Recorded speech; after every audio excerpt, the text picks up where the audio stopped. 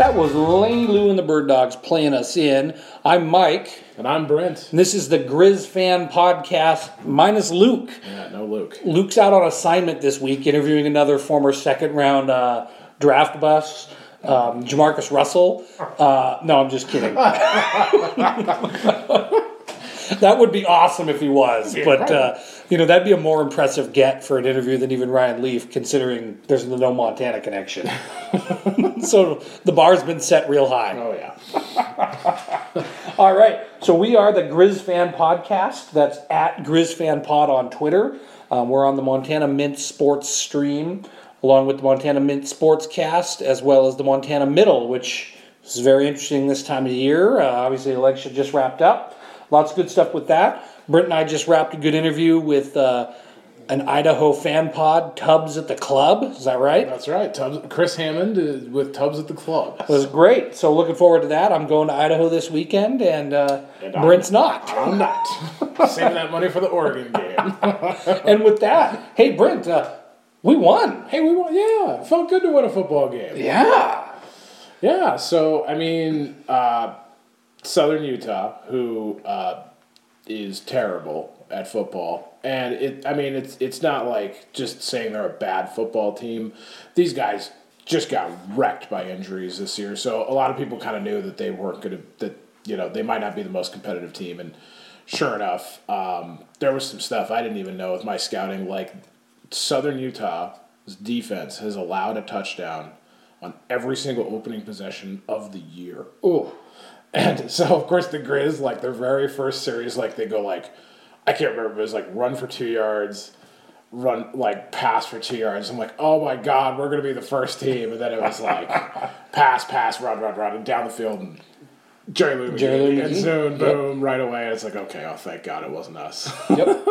Yeah, no, they came out and they started that game in, great fashion. Snead hit Jerry Lou McGee, 8 plays, 75 yards, 3 minutes off the clock. I mean, that's as good a start as we've had all season, really. Yeah, I'm trying to think. I'm sure there's been another game where we opened with a touchdown. Yeah, before all hell broke loose last month, we actually were a pretty decent opening drive team because we talked about it on the pod once. Oh, okay. Like we were doing better than the Stit just coming out and seeing what the defense was doing, sort of thing. That's right. So yeah, Snead hits Jerry Lou McGee.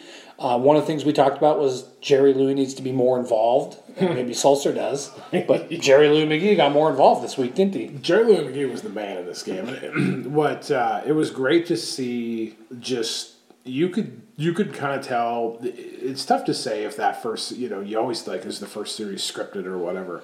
But it seemed like early in the game, the main plan was to get Jerry the ball early and often. I mean, the guy, you look through his stats, he had some great punt returns. His best one got taken back by a little bit of a phantom holding. He ran the ball, like he had a 34-yard run, and he caught a whole bunch of passes. He caught a bunch of passes, and I mean, a couple of them early in the game were some pretty nice catches too. That first touchdown, though, what was cool about it, again, you start to see that Rosenbaugh, they start adding these kind of wrinkles. And so Southern Utah has been listening to the pod, and especially you, Mike, and thinking that Dalton Snead can't complete a pass beyond 5 yards. So they just, the Griz run kind of a mesh, but they send Jerry right up the middle, and there's nobody there. So that note, because I know that's going to be a topic of discussion, so we'll talk more about Snead's game. But I'm going to give him credit. I mean, more power to him. And people are going to say, look what he can do when he doesn't get pressured. Because combination of O-line stepping up and Southern Utah being terrible, he had time, he did well. Question for you, Brent. What do you think Snead's longest completion of the day was? It was probably that one to... Oh, no, he had a... No, okay, I'm blending it. I mean, it probably wasn't super long. It was like kind of in that 30 to 35 range. Yeah, 32 yards. To Jerry, right? Yeah. So I'm just saying, before we get all this, he can throw downfield, No, they played the game that Snead and our offense should be playing. Absolutely. And they did it really well. Yep. They executed. They did. And maybe getting a little ahead of ourselves with just the whole talk, but this was the first game that Jeremy Calhoun looked like the guy we thought he was going to be. Mm-hmm. And again, Southern Utah's defense, the second worst ranked defense in all of the FCS. But Jeremy Calhoun suddenly made us a running team that you had to respect in this game. So Southern Utah could not do what other teams have done where you just spy Dalton and take away his short, medium range stuff and shut him down. Because all of a sudden Jeremy's, I think he averaged a little over 6 yards a carry, 1 yard short of 100 on the day. He made us a two-dimensional team, and it dramatically helped this offense. And early too, he was rolling early, and it was good. He was great, and he continued to prove that he should have been in at that goal line run against North Dakota. I just really don't understand why it took them till last week to start him this year. But nonetheless, here we are. It's not a knock on any other running back on the team, but Calhoun is so clearly the best running back on the team. Absolutely. I mean, it's not even close. And I know that injuries are a big part of it. Like, he gets dinged up.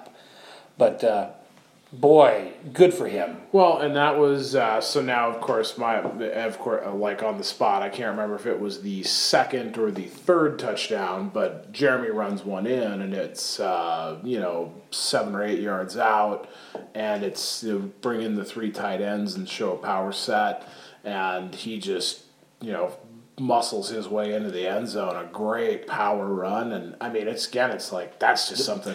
Was the second touchdown of the game? Calhoun 9-yard run. Yeah. Another 7 plays, 75 yards, 3-minute drive. I mean, they're just textbook. Yeah. Smenza missed the extra point, which I keep wanting to tweet at the SID to find out what the all-time missed extra point list looks like, but I think that'd be really mean.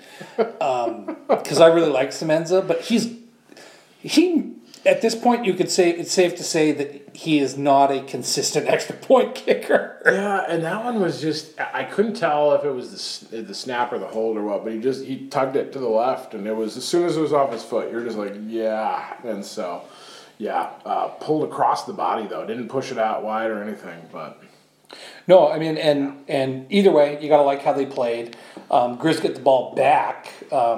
They come back, score again. Keenan Curran, first touchdown of the year. Can you believe that? That's crazy. And so, to get the ball back, you get it. Reggie Tillman bats a pass. Josh Buss picks it off. And then, the pass to Curran, and this was another thing, again, Snead without that pressure in his face, time to survey the field, put that touch on the ball. It was, back right corner of the end zone. It was 21-plus yards in the air, because really it was 30 yards in the air in the back corner of the end zone. But it was right where, it needed to be. And, it's perfect. And credit to him that, all around, happy for all of them. Southern Utah finally scores to end the first half, so it's 20-7. Yeah, and there was like 2 points in this game where you felt uh-oh, and that was one of them because, let's see, so I got it right in front of me here. We get a kick-catch interference, so what's that, 15 yards? So they run, and then we get a face mask on the next play, 15 yards again. Which your Twitter told me was his ear, not his face mask. It looked like it was under, people corrected me real fast. And then, so next play, then, boom, 30 yards on. It's like they did like a friggin' double reverse, like wide receiver pass. And it's like, as soon as they threw it back to the guy and he started running flat, my heart sunk. I was like, someone's going to be wide open down the field. And sure enough, they were. But it was like penalties, just totally. I mean, we gave him 30 yards of penalties in 2 plays.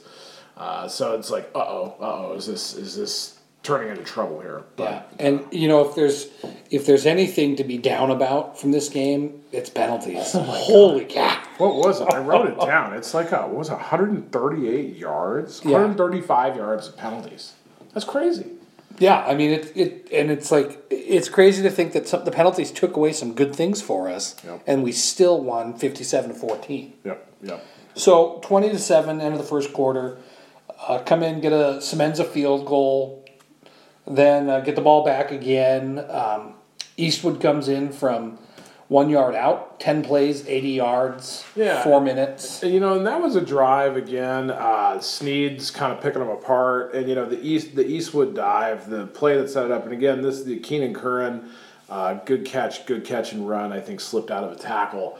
I thought Keenan was across the line, but Southern Utah was just on the ropes, so we just lined up quick, and Eastwood just hopped in. It was, again, it was I think.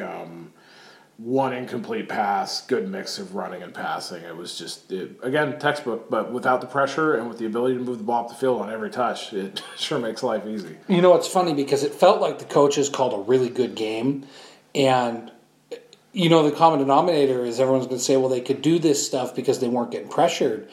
But some of the stuff feels like, were they doing it and that was further preventing the pressure because an already undermatched Southern Utah had to account for Jerry Lou McGee coming out of the side and Sulcer potentially and stuff like that. But whatever, is what it is. Southern Utah comes back and scores 16 play, 75-yard drive before half. So after all that, it's 30-14 and 2-score game. Yeah, 2-score game, and you're kind of thinking. I think I texted Brent. It was kind of like, awesome first half, but we're only up 16 points. Well, and the thing with that, though, so Southern Utah scores, and it was this super weird drive. We had, penalties and missed assignments, and I don't know, because I didn't really see what happened, but they show a sideline shot, and Bobby's, screaming at Dante Olson, and it's like, oh, my God, something, I don't know what's going on. And so, but the Griz get the ball back because Flowers takes this great kickoff to midfield, and suddenly Southern Utah starts sending the house, and on almost every throw, Dalton's getting smacked, and all of a sudden, Dalton Sneed from the last 3 weeks shows up, and so overthrow, or thrown into coverage. He had 2, but we get down there because I think there was a penalty. There was a pass interference, and then it'd be we'd have a couple incompletions, and then we'd have a big catch. And Jerry Lou McGee and Sammy DeKem were both open for touchdowns, but Sneed's getting a little jittery because he's getting hit a lot, misses them both. We wind up missing a field goal, and the play right before it though, Sneed goes on a keeper and runs in. And Colin Bingham was holding. And so it's just and then it was oh no, because Southern Utah had scored, and then Semenza just pushes this field goal wide, and it's here comes the Cal Davis game again. Because you're having those moments where it's we started out so well, but then it's Sneed misses guys in the end zone for touchdowns, which we can't have, and in this game it's overshadowed because he threw 5 touchdowns. But credit to them, instead of wilting like they have before this year, They responded. Yeah, in an awesome way. And the funny, so I pulled the stats out of this one just god awful weird drive. So Dalton Sneed on the day was 21 for 33. He threw 6 incomplete passes on that drive. That's crazy. So he would have had a 78% completion. That is if insane. That drive didn't exist. He had 12 incompletions all day, and 6 of them were on one drive. And it was just because I remember I felt because they showed the halftime stat, and at that point, it was Dalton Sneed's 12 for 24, and I'm oh God, he's he's 50%, and then it wound up not mattering, but it's just kind of a funny little he had a bad drive, and that was that one. Yep. And credit to him because all year he's kind of kept those types of drives at bay, with the exception of the Portland State game. He's been a lot more accurate than he's shown to this point in his career, and some of that's the checkdowns and stuff like that. But credit to him, he's been an accurate passer, and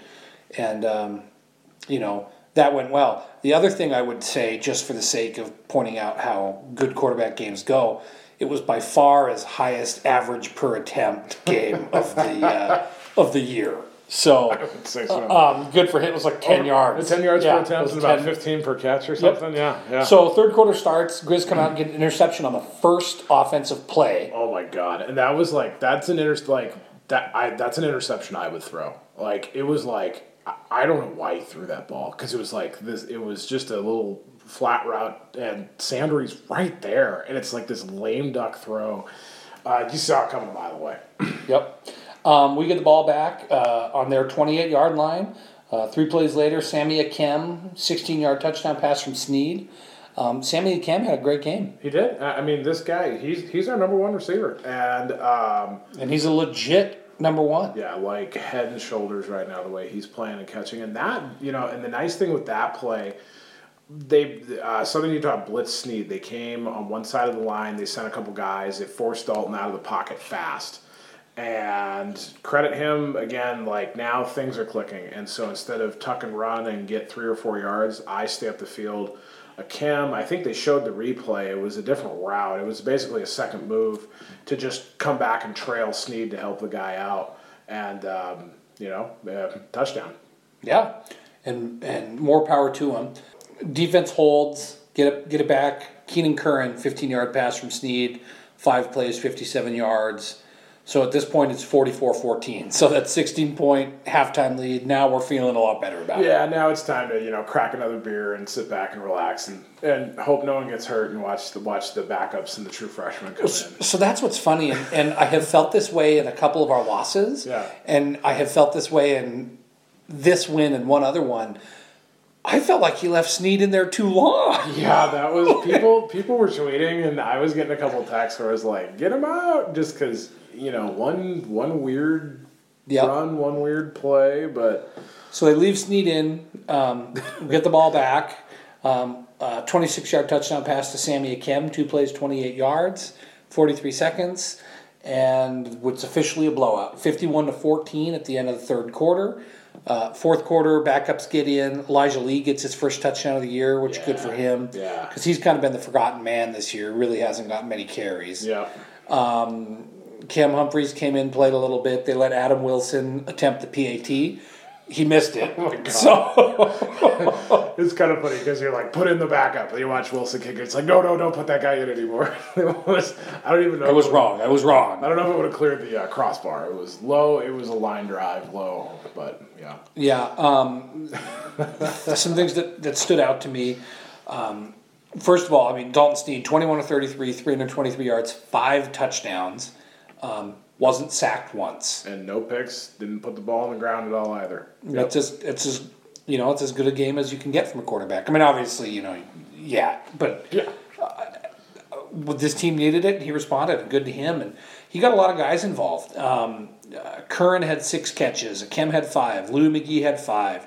Torrey only had 2. Elijah Lee had 1 for 31. Colin Bingham had 3. Bryson Deming had 1. The box score says Darian Nash had 1, but I'm going to go with Sulcer being that guy. Yeah. And there was a play where they could have hit Sulcer, and he had daylight too. Looked upfield as the ball was coming in his hands. Yeah, that was We scored on that drive anyways, I think. So but learning experiences. Rushing the ball. Jeremy almost broke 100 yards. Feel bad for him there, but 16 carries, 99 yards. Snead added 8 for 54. Eastwood 11 for 37 and touchdowns. Just a good day for the offense all around. Absolutely, it was the first complete game, and it was easily. Obviously the best game. It was Dalton Snead's best game. It was lots of good stuff. But again, consider who we play. But I like that they did it. That's just the thing. It's like this is what you're working towards. I just like seeing it. People were afterwards, I was reading, a little bit online. It's like, oh God, this means nothing. It's like, yeah, it does. It means we put 600 plus yards up against a team we should have put 600 yards up against, right? And they've been bad this year, but they haven't given up 600 yards to everybody. So it's like, home. And here's the thing: we left 14 points off the board because of penalties. Because we had the Snead run in that turned up into a missed field goal. And then Jerry Lou McGee took a punt to the house, and Keenan Curran got a crap call, but whatever. And I don't think we wound up punting away because the game was well in hand there. So it's like this could have been an even bigger score. Yep. Griz easily won the time of possession battle by 10 minutes. Yeah. So that's going to help their year average a little bit. Interestingly enough, both teams were penalized 9 times, which is kind of hard to believe. The Griz had 135 penalty yards. Southern Utah had 63. Yeah. The Griz had 33 first downs to 18 for Southern Utah. The Griz were 13 of 19 on third downs. That was nuts. You know what's crazy is Southern Utah completed 3 of 4 fourth down tries, Yes. which you want to talk about frustrating things in a game. That was. They only completed 3 third down tries out of 16. Yeah. So they might as well just say, just go to fourth down. We've got a higher percentage. Well, that's what they did. And it was kind of funny because I was being a smartass on Twitter because the Root Sports guy said their fourth down conversion rate was 69%. And then they're 3 for 3. I'm like, they're going to F up their 69%. But then they didn't get the last one, and so it dropped that back to 69. So. Oh, Lord. Yeah, just keeping it, consistent. Nice. So, yeah, Griz put up 635 total yards. Southern Utah, 241 total. So, I know Southern Utah's bad, but this is what you're supposed to do to bad teams. Yep. So, credit the Griz for that. They, put some things together. And, the one other thing, like we talked about, a lot of these teams, even if they're bad, they've got like one bright shining spot. And with Southern Utah, it was just their special teams return ability. Mm-hmm. And we held them to a season low. They averaged like 13 yards on kick returns, where they're normally averaging mid-20s, and had a touchdown. I mean, that guy was kind of one of their main playmakers. And he caught a touchdown on one of the touchdowns, I think, or maybe threw it or something dumb. But in the kick return game, he was nothing. And so he took it away, which is great. Yeah, plenty to like. Let's talk a little bit about what this means going forward. Well, it's momentum. Yeah. It's like you win a game you're supposed to win, you move on to the next one. I think that as for like this whole idea that this is what the offense is going to look like if the O-line's healthy or the O-line's better or stuff, like, we need to kind of caution ourselves, because I would just simply point to Idaho State a couple years ago when Chad Chalich had 8 touchdowns against them. He's the freaking backup quarterback. And then I would further point back to, Sac State, when McKenna Simmons threw 6 touchdowns and sits. North Dakota. So we just need to be careful, because during the game I was having flashbacks to high school when I was a junior, and there was a really nice guy who was the senior, who was the starting quarterback, but all the juniors really felt that our class's guy should have been the varsity starter because he was better. Yeah. And then we played like a team from Canada, and the varsity quarterback threw 4 touchdowns because it was a terrible team from Canada. And it was like, oh no, look how good he is. And it's like, let's just keep this in mind here. So I want to see how the offense comes out and does next week. Can they put that together 2 weeks in a row? Yeah, it'll be interesting to see. So, defensively, interestingly, we noticed Josh Egbo starting over Darian Nash this week, or this last game. No real indicator why. Both seemed to rotate a bunch. Played fine. Don't know if it was a matchup thing or if it was a practice or something on film, but seeing a little bit more of Egbo. Also, of course, Jesse Sims did play a bunch, but Deming started over him. We saw Reed Miller up over Robinson, which I think has been going on for a little bit. But Robertson still had some plays. Oh, yeah. I mean, he was second in tackles, and he seems to be settling in. Had a few more big hits, too, and just kind of starting to be that enforcer guy. And then this is the most amount of Shane Cochran on the defense that I've seen, and you could tell that because Southern Utah runs the ball a lot. And so this defense kind of made an adjustment similar to like the Cal Poly type of game where it looked a little bit more like kind of a 3-4 or 4-3 instead of this kind of hybrid thing they were doing. Sandry or Robertson up in the box more, and Shane Cochran out there quite a bit too. So what we seem to see a little bit more of too was 3 linebackers on the field at the same time. Yep. Which, I mean, obviously that's happened, but that's not our base defense this year. Yep. And I think that's just because Jace Lewis has, continued to showing that he's one of the best 11 defenders on the team. Yeah. So good for him. I was excited. But several freshmen got time. Jan Caro, I know it's one game, but it's like that we talk about, Yeah. like that kind of like, you get hit and you keep fighting for it, that Calhoun has that I love so much. Jack Carroll's got it. That was like his first carry. He hits and he spins and he takes a few more yards. He almost got a touchdown, but he didn't. But 8 carries, 29 yards. It's 3.6 yards a carry, but hell, that's got to be exciting. Yeah, I checked the participation. 54 guys played. And what's the travel squad, like 60? 58. 58. So, I mean, almost everybody played, and maybe I just did the math. You know what? Actually, I might have done the math. Tanner Wilson didn't play, so there's one. Yeah, Wilson didn't play. No, I mean, interestingly enough, like the O-line, like Skylar Martin started again, but Angel Villanueva came in at the end and played some garbage with some of the freshmen. Yeah, because Anderson was out there, 75, and I think Sane was out there. It was tough to tell on TV. Yeah. It was tough to tell. Yeah, I didn't notice. I saw 75 for sure. I know they didn't have everybody because a couple people were like, well, Jancaro's there, where's Turner? And it's like I'm sure they couldn't bring all their freshmen, so I have to bet that some of the guys that got to go to Southern Utah are going to swap with some of the guys who didn't get to go to Southern Utah. They'll go to Idaho. Yeah, probably. But anyway, it was awesome to get a game where they could get in like that, and fun to see. Anything else? Kind of final notes on Southern Utah we should be? No, I think that pretty much wraps it up. Good to get the win, and hopefully springboard the momentum for 2 rivalry games in a row. Which is a fun way to end the season. Now, are the masses on Griz okay again, or no? God, no! Are you kidding me? No. No, they're fine. I don't know. All right. So we're going to jump right into wrapping up the Big Sky. So if you listened last week, I all but begged Luke to, swap a couple picks so he could gain on me, and he had a pretty good week. Eastern Washington beat Northern Colorado, which is no surprise to anyone. Certainly looks like Eastern's now starting quarterback is settling in to his comfort zone, so fuck. Great. Yeah, here we go again. Yep. Sac State lost to Weber State. Nobody's surprised by that. Nope. Montana crushed Southern Utah. Davis beat Northern Arizona. Luke and I picked all 4 of those the same. Cal Poly at Montana State. The Wisher in me picked Montana State, and they came back and tried to make it a game at the very end. You mean Cal Poly? The Wisher you picked. The Wisher and me picked Cal Poly. Yes. Sorry, Luke picked Montana State, so Luke got one there, and then we both picked North Dakota, but Idaho beat them. So Idaho at home. Late touchdown to beat North Dakota. Yep. Oh, Idaho surgeon.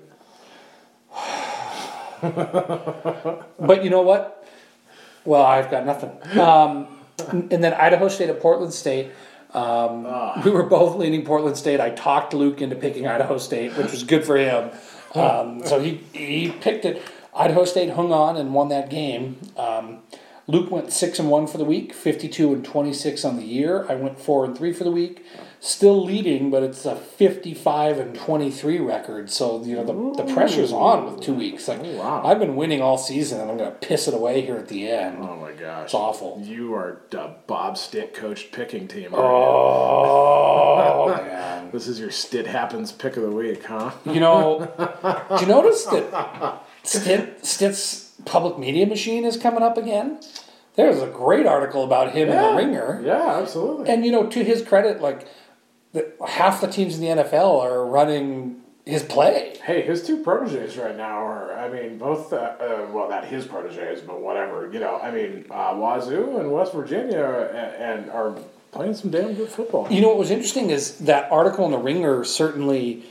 Mike Leach had a lot of nice things to say about Stitt. Yeah. And, some of the Griz fans who maybe didn't like Stitt as much were like, oh, Leach doesn't even really know him. It's like he's clearly a respected football mind. And what was interesting was Leach talked about how Stitt built his whole offense around the fly sweep while Leach couldn't do that because he's too diverse. Yeah. And I think that's true, but it was just an interesting comparison. Mm-hmm. Anyway, speaking of Bob Stitt, his job next year at Northern Colorado, Northern Colorado lost this week, so that's good. But Northern Colorado goes to Montana State. So Montana State gets, a real tough tune-up for the Griz game. Brent, I know Luke sent you his picks for the week. He sure did. So Luke is going with Montana State. Which makes sense. At home in Bozeman, I'm going with Montana State. But haven't the Cats lost a bunch to North Colorado? Isn't that they've got all these inexplicable losses, but it's usually at. It's usually at Northern Colorado. But I will say that it's like Northern Colorado has the recipe that could beat them because their offense is actually not bad. Yeah, it's their defense. And it's like, who knows? But I still think Montana State will win that easily at home. Yeah. I don't think it'll be close. Portland State at North Dakota. Luke is going with North Dakota. Yeah, so am I. I really want Portland State to win that game because we need North Dakota to lose another game because they're a bubble team with us. We do. That we do. But I'm going with North Dakota as well. Davis at Eastern Washington. Luke is picking Eastern to beat Davis. Oh, man. I am picking Eastern as well. We went through these picks with the... Tubbs at the club. Chris, so I can't go back on him. But I did, in fact, pick Eastern. Weber State at Southern Utah. He is going with Weber. I will go with Weber as well. This is not going to be a week of many games. I think you guys are going to agree on everything, honestly.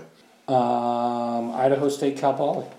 Idaho State for Luke. Yep. I went with Idaho State because I think that Idaho State doesn't have a great defense, but I think they have way too much offense for a bad option team to be able to keep up with. Yep. God, Idaho State, though, how many weird games have they had? Like that game they just had with Portland was this insane shootout. Portland's going down to try to kick a field goal to tie it and gets a clock run off because the QB loses his helmet and then think they have a first down and don't, and the clock winds out on them almost. And they have 2 seconds left. And Idaho State missed a chip shot field goal earlier in the season for what would have been a win against Davis. I mean, it's such a weird team. Absolutely.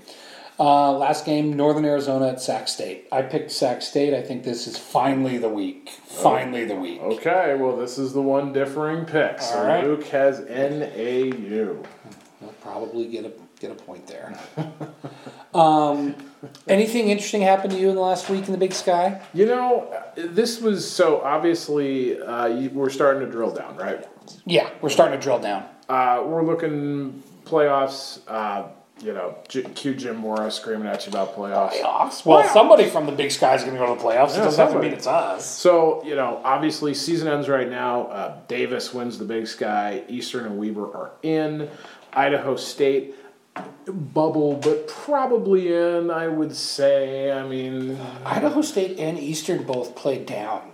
They do. It shows you why I just would take Drake any day of the week over these teams, because here we are, and we still potentially could get 71 wins, and yeah, we've had a lot of flops, but we have an outside shot at a bubble. Yeah. If one of our early season games had been, Yeah, and that's so Idaho State. This week they played Poly, which it's in Poly, tough to say, but then they finished against Weber, so.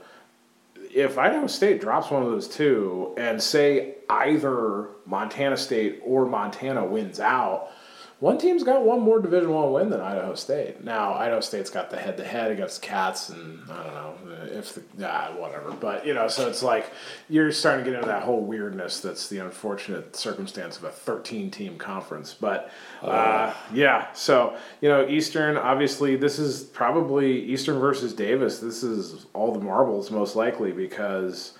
If Davis beats Eastern this week, they play Sac the week after. So if Davis beats Eastern, they're looking at the outright conference championship. Yep, they would have it, I think. I don't know. God, if Weber wins out, you got to play the games. But if Davis wins, inside track big time.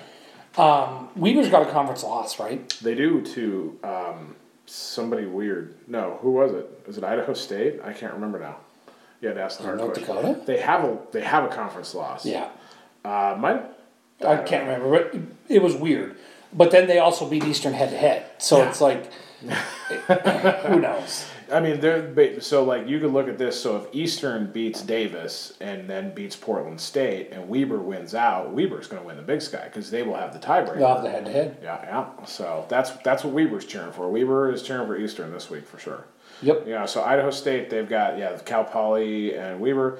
And then you got the 2 in-conference bubble teams and then the 1 phantom in-conference bubble team. All 4 of us, North Dakota, Montana State, Montana, all 5-4. North Dakota has the easier path. Portland State at home and NAU on the road. Cats host, as we know, Northern Colorado. We got Idaho, and then we play against each other. So one of the 2 of us is going to take a loss there. Mm-hmm. So, North Dakota did not play down, so all their games are D1. Obviously, they've got the head-to-head with us. Oh, yeah. No, North Dakota wins out. They're in over us any day of the week. It's funny, like, I think about that, but who always just gets screwed by the playoff committee? It's independent.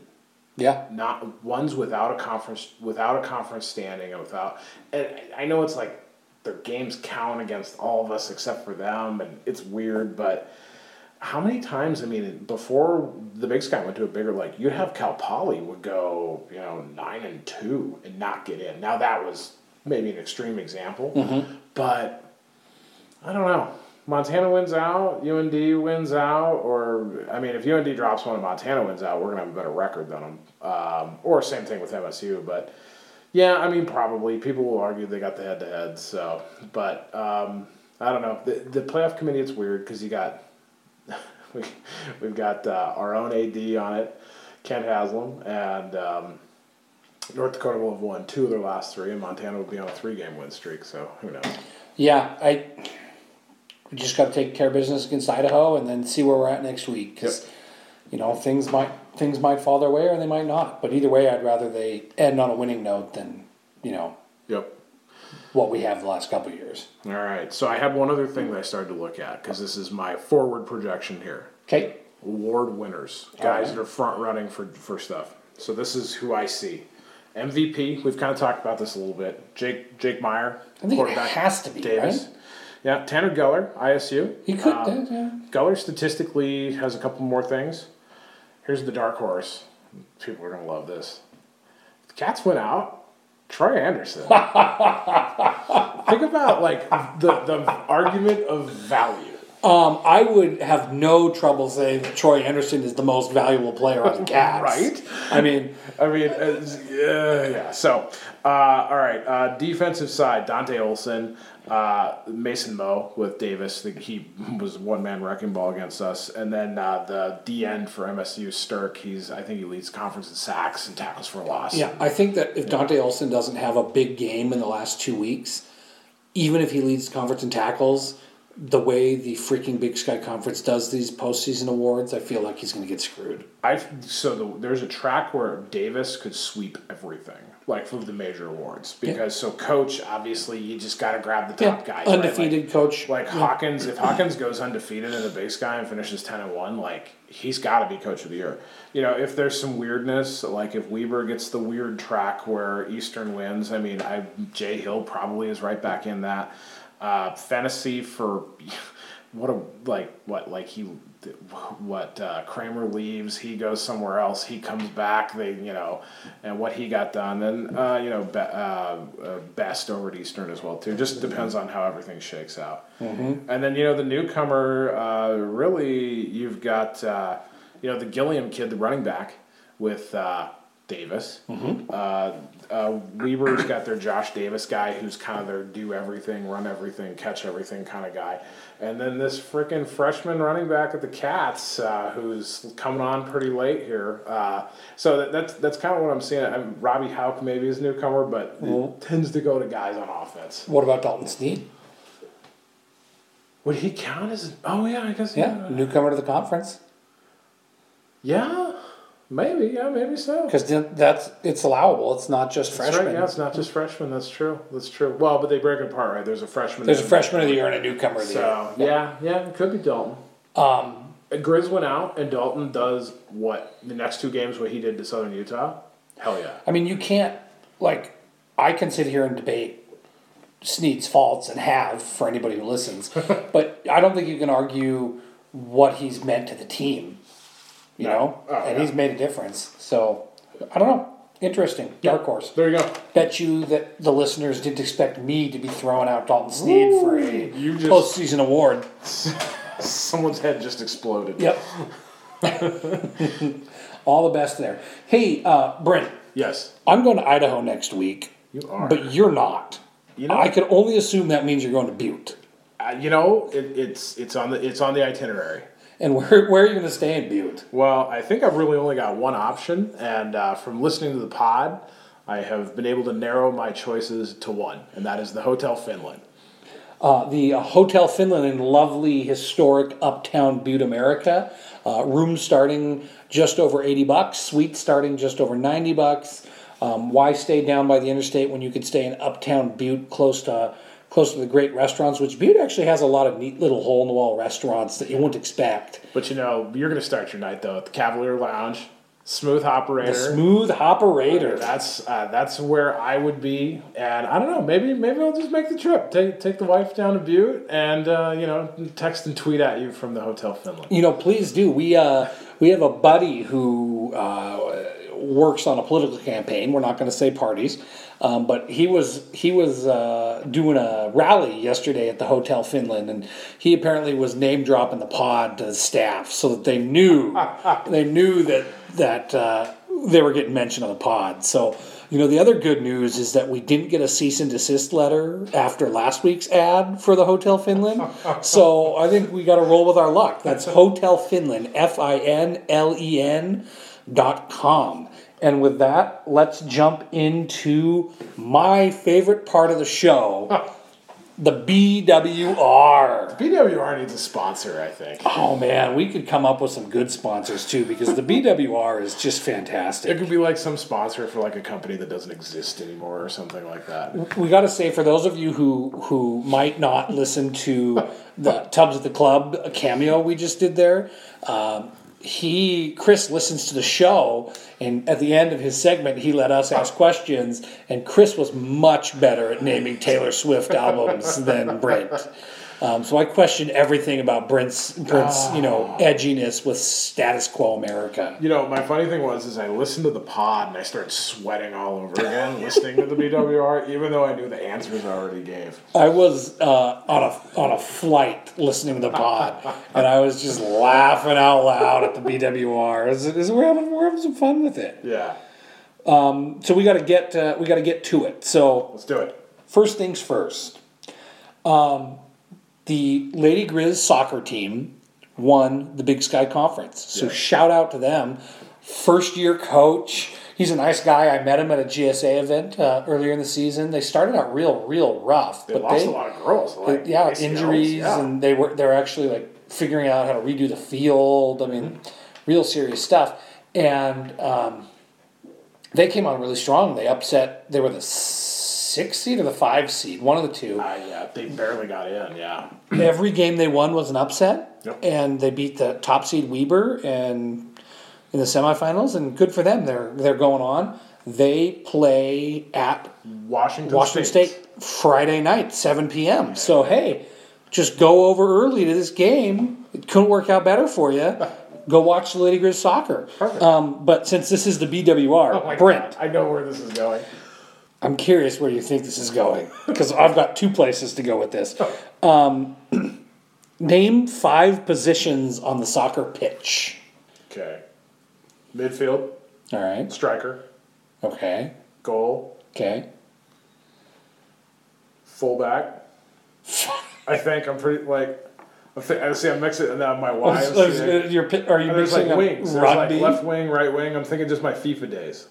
You're like striker, wing, midfield, goalie, and fullback. Our loyal pod listeners, Dylan and Jason, are going to really appreciate that you just dropped a FIFA reference. Dylan and I were college roommates, and there was a lot of FIFA played by that young man. I honestly have no idea. You're fact-checking. Right midfielder, defensive midfielder, goalkeeper, striker, left midfielder. I'm going to say you did all right. I did okay. Can you name 5 Lady Griz soccer players? See, this is where I knew you were going with this. So I can name Alexa Coyle. I was going to say I can name Alexa Coyle because I'm a 49ers fan, and Brock is a great big brother. Yes, he is. And that's really all of them that I can name. I don't know. But I'm really happy for him. Like, I'm genuinely, it's kind of like the softball team a couple years ago. Yeah. Coming through, and it's like, I think this is such an awesome place to go to school, and I want these other programs to do well. So more power to that soccer team. Yep. But we're not done yet. I know. Top 5 reality TV shows. Okay, well, I don't watch this. Then how do you know they're top? I don't. Survivor. All right. Oh, I used to watch a bunch of crappy ones on VH1. Okay, here we go. Tool Academy. That was a wonderful show. Flavor of Love. Oh yeah, man with the obnoxious clock. Yeah. There's the hip hop one too, right? Not Love and Hip Hop, but something like that. Probably. My wife would just kill at this. There's one with Rodney Peete. Desperate Housewives? No. No, I don't think so. Number 5 on your list. There was a short run reality television show called Surviving Nugent. Oh. And Uncle Ted. The uncle. The only thing I know about that show is that people had to run around on his ranch and he shot them with a net gun out of his helicopter. Because why not? Because why not? Yeah. So that was great reality TV there. So on my flight this week, I watched a documentary hosted by one of America's favorite Canadians, Alex Trebek. In this line, I want to know what your top 5 game shows are. Oh, I was starting to think of Canadians. Jeopardy. All right. Wheel of Fortune. All right. Price is Right. Okay. Is American Ninja Warrior that's more reality. right? What was the one where Regis yelled at people? Who Wants to Be a Millionaire? Who Wants to Be a Millionaire? Uh-huh. And the one with the briefcases. Let's Make a Deal. Let's Make a Deal. This documentary was kind of interesting, and my options were limited to flying. But bonus for you, Alex Trebek is a Canadian game show host. Who is another famous American, famous game show host who's a Canadian American? Oh. Is Ryan Seacrest a Canadian? I don't know. No, but that's a good guess. I don't know. Howie Mandel on Who Wants to Make a Deal. Well, there you go, yeah. Yeah, it was good stuff there. And top 5 video games. Ooh. Okay. I saw your tweet this week where you told Andrew Schmidt, who we mention every week on this pod, yes. That you were taking care of your family so you could go into your game hibernation. All right. So I'm going to show a little bit of my age, but the older Final Fantasy series, all right, role-playing games, I can't grab just one, like maybe 7 or 4 or 10. A lot of good ones. Skyrim was a lot of fun. The Grand Theft Auto series is a great one. Fallout, they got a new one coming out soon. And let me think, I will just go with most likely Madden, just because, it's, Do you play Fortnite? No, I don't. Really? Actually. I used to be a big Call of Duty guy, and I played with a bunch of friends, but when those friends stopped playing online with a bunch of little kids saying, what they did to family members of mine, it's not as fun. It's really not as fun. And I'm not super, super good at that, so I don't like being really bad at things, and I'm really bad at online first-person shooters, so no, that's not my style. All right, last one. Top 5 head coaching candidates for the Green Bay Packers.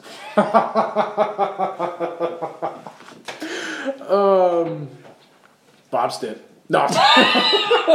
Shout out to loyal listener Brandon Furr. I think that's how you say his name. Oh my god. That was his suggestion online today, wasn't it? Oh my gosh. Joking suggestion. Honestly, I've never. It's funny because I was tweeting like I'm done with the guy, but I don't know what. I don't know. And this is going to be crazy. Just go get that Broncos coach out of fans. Broncos fans are going to say I'm crazy, but I think if I was the Packers, I would go give all the money in the world to Josh McDaniels. Yeah. Because I think that you need one of those creative offensive minds, and not that McCarthy hasn't been creative, but I feel like they're wasting Aaron Rodgers. Well, they are, and the thing is Mike McCarthy his body, he's got a Super Bowl win. He's got Coach of the Year. Oh, yeah. He's one of the winningest coaches of all time. But I feel like I just watched the Patriots, a better coach, better organized and run team, put it to the Packers with. Yep. So it's I don't know. I feel like the message is stale, maybe, and that's what happened with Andy Reid at Philadelphia, and he's got Kansas City looking good now. And Doug Peterson goes into Philly and wins them a Super Bowl. So I don't really know who. I mean, I would look at like offenses. Like I like what LA's offense looks like. I mean, it's just tough. It's tough being a Packer fan, and you watch the Rams, you watch the Chiefs, you watch the Saints, you watch last year's Eagles. You watched the Niners last Thursday night against the Raiders. But didn't watch much of that game. You just see these offenses that it's just like it maximizes the QB, and then you come back to a Packer game, and it's just it's tough to watch. I don't know who my choices would be. But. It'll be interesting to see who the hot coaches are at the end of the year, because a lot of these offenses, like those guys aren't going anywhere. Because McVay calls his own offense. That's true, yeah. McDaniels turned down after taking the Colts job last year. Yeah, that's but right. I mean, Aaron Rodgers, 3 to 4 more years. Yeah, a lot of good young skill in the offense, peak players. I mean, you're going to put up a lot of points. It's the defense and just. But maybe you try and keep the D coordinator. It feels like they finally. Yeah, Patton. I mean, he was head coach of the Browns of all teams, but I don't know. He seems to be doing okay. Yeah, seems like they got a good one. All right, you're off the hook. The BWR is done for the week. That's it. All right. Viewer or listener approved favorite segment. It's all there. With that, let's move on to Idaho. We're playing for the Little Brown Stein, which we've currently held. You know, one thing that I should have pointed out to Chris when we were talking to him that I didn't was Idaho may have a significant lead in the all-time series with Montana, but they will never be able to take away the fact that we were 4-1 against them when they were an FBS team. Exactly. I mean, yeah, that was a great stretch. It was. I went to both the away games, 2000 and 2002, and yeah, that was a fun way to say goodbye to Idaho for a while.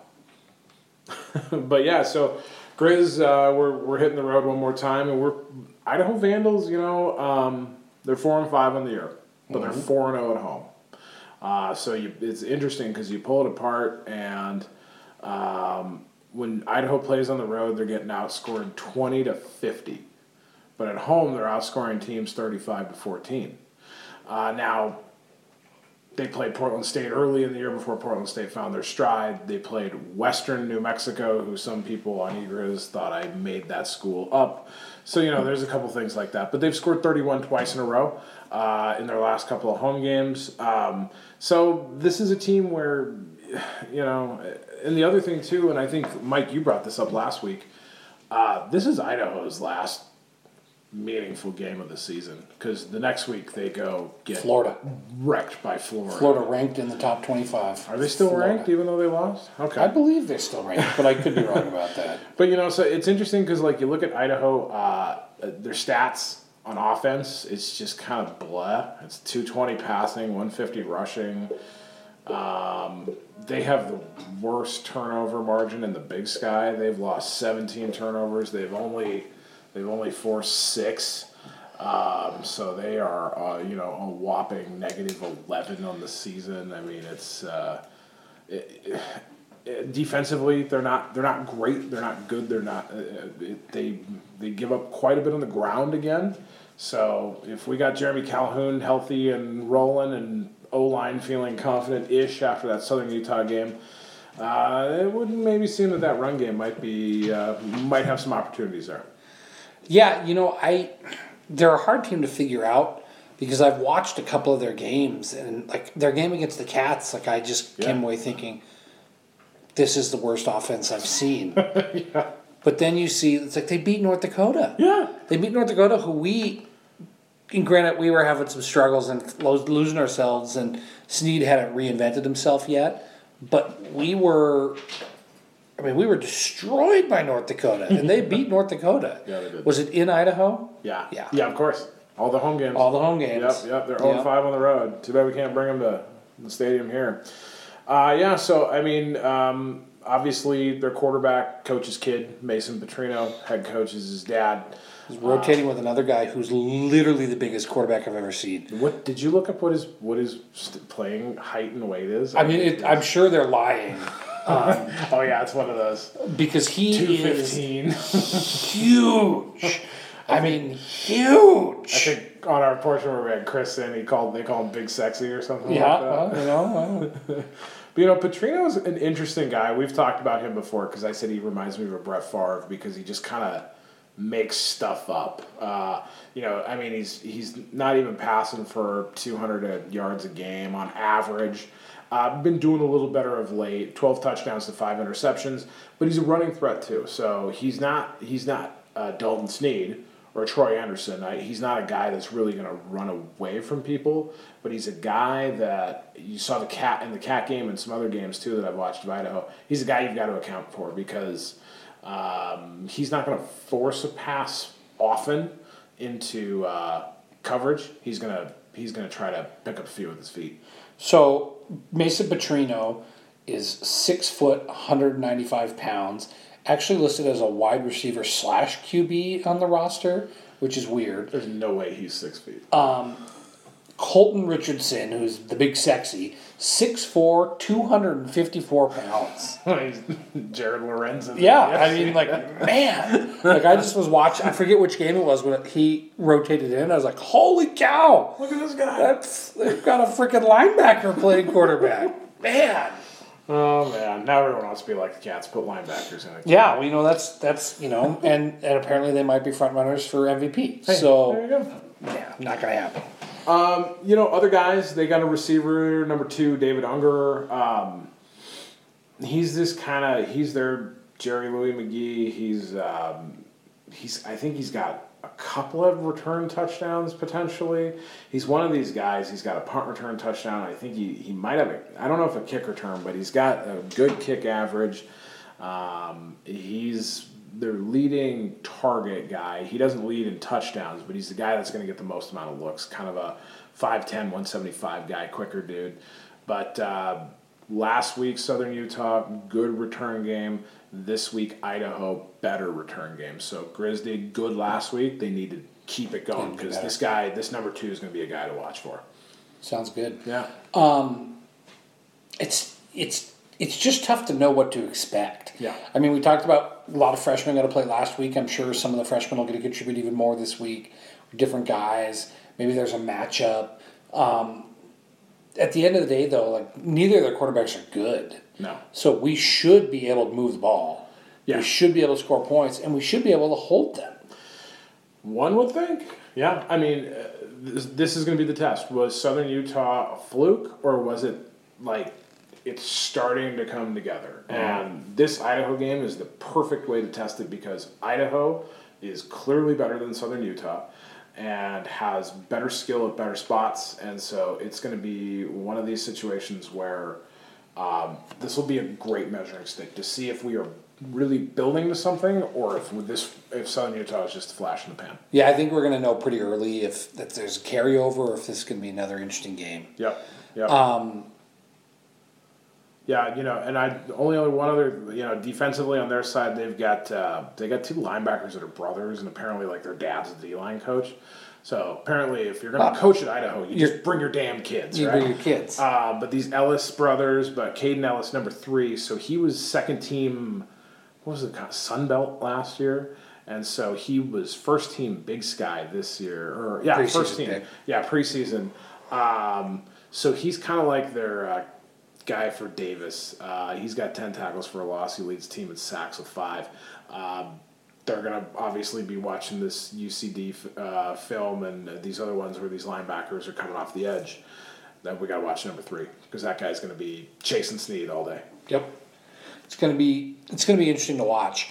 I like the multiple tight end sets. I think that's an answer for us in certain ways. I think that it gives us better protection. And I think at this point, 2 regular season games left, play the best offensive lineman you've got. I don't care who they are. It's just let's try and get whatever some version of next year's O-line is. You know, we're gonna get some transfers, I'm sure. But let's get them some time together. Absolutely, yeah.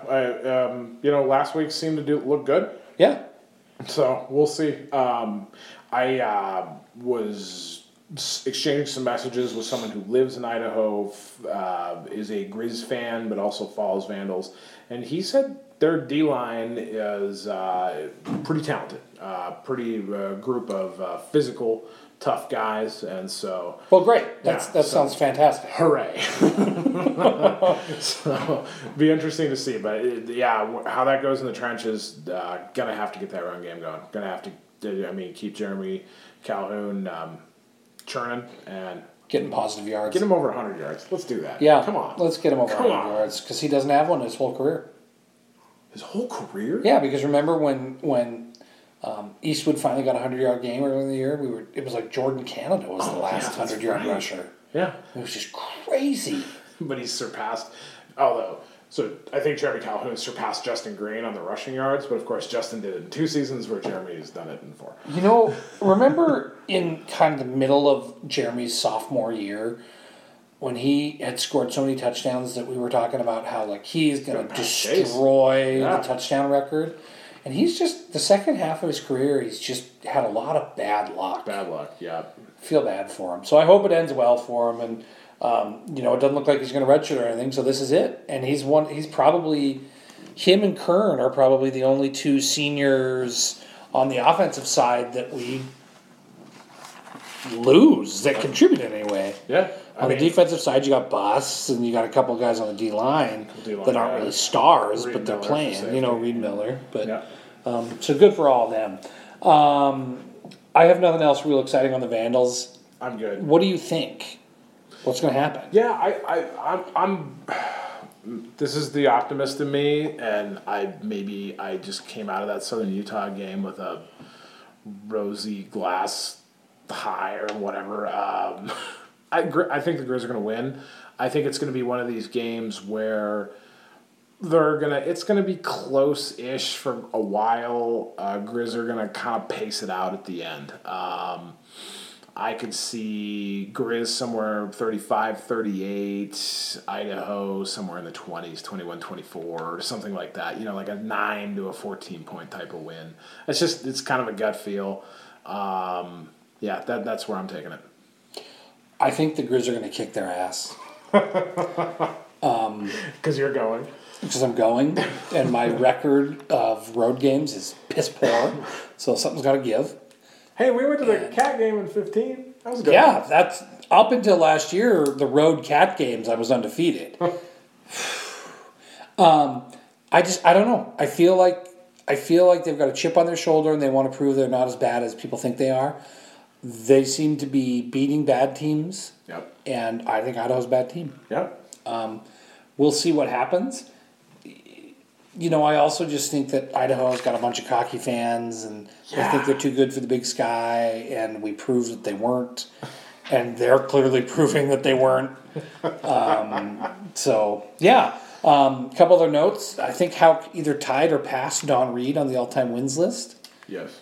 And I think... Got his 100th coaching win. 100th coaching win. Yeah. Which is crazy that he had in the 80s. Wasn't it in the 80s when he left here? Yeah, it was 81 or something. Oh, God. But, to his credit, UNLV actually seems to be worse than they were with him. So there might have been a recent comment in the crowd, which I don't think he really cares. I think he's all right with it.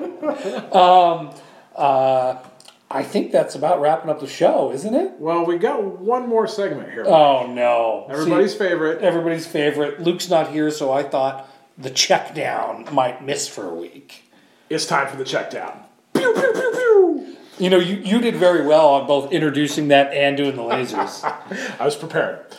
This is the biggest check down on record that I'm aware of. Oh, no. I hope you're prepared. I feel like you've got, Mike. I was going to say you've got pent-up aggression because the BWR is making you nervous. You want to drink a shot of espresso real quick here? Luke had sent me a few from assignment. Jamarcus Russell, he asked him to watch some tapes on the BWR, and he claimed he did. Did you read that story? Yes, of course I did. The blank blitz packages. Okay. Are you ready, Mike? Yes, sir. Which Big Sky team goes furthest in the playoffs? Weaver. Iron Man or Captain America? Captain America. Johansi Humphrey or Chase Reynolds? Yo. What is the second best Big Sky Conference football stadium?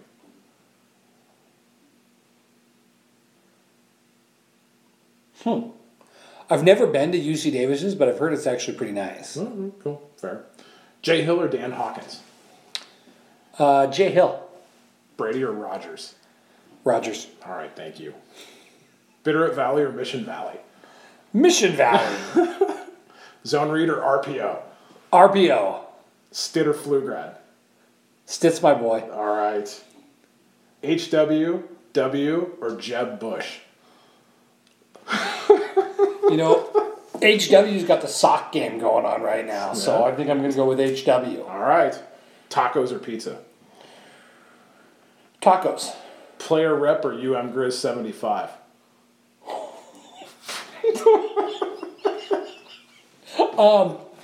Player rep, because the guy who is player rep is actually kind of a fun guy to talk to in real life sometimes.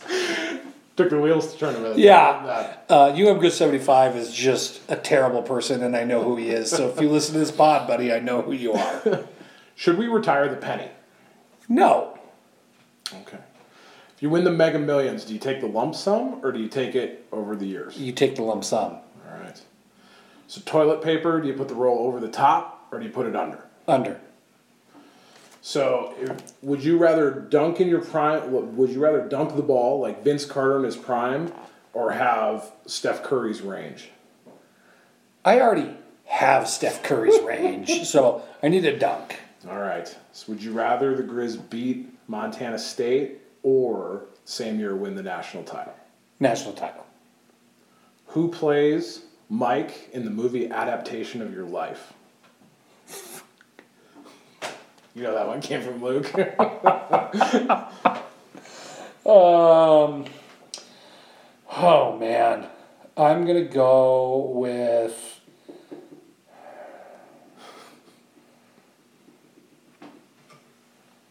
Man, who should play Mike in the movie adaptation of my life? Oh my goodness. Man, that's a tough one. Yeah. I'm just going to go with Will Smith.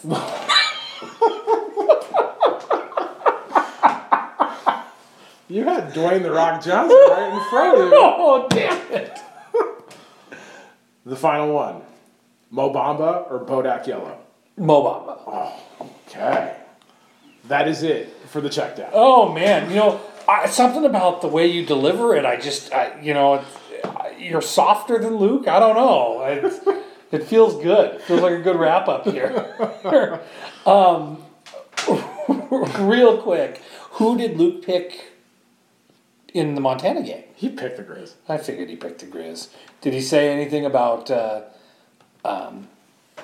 what type of game he expects on that, or did he just pick the Griz? All he said was Montana over Idaho 30-24. Well, all right. That's going to be a tense one. Up 30-24, Idaho gets the ball back with 30 seconds to go at midfield. Yeah, so sweating a little bit. What are you going to do for the game this weekend if you're not going? Well, if I don't go to the Hotel Finland, I'll probably just fire it up on the TV. I'll probably be celebrating a Northern Colorado upset win over the Cats, because it's a brute sports back-to-back. All right. So that's the plan. Can handle that. All right. I'm going over to the game. Have no idea where I'm sleeping that night, so if anybody knows any nice people that can handle 6 to 8 men in their 30s, let us know. We're open. We're nice guys. It'll be great. All right. Anything else we should know about this week? Man, I think we're good. This is a big week. This is a big week. I think that about wraps it up for us. If we know you, we'll talk to you soon. If not, we'll see you next week. Go Griz. Fight on. All right.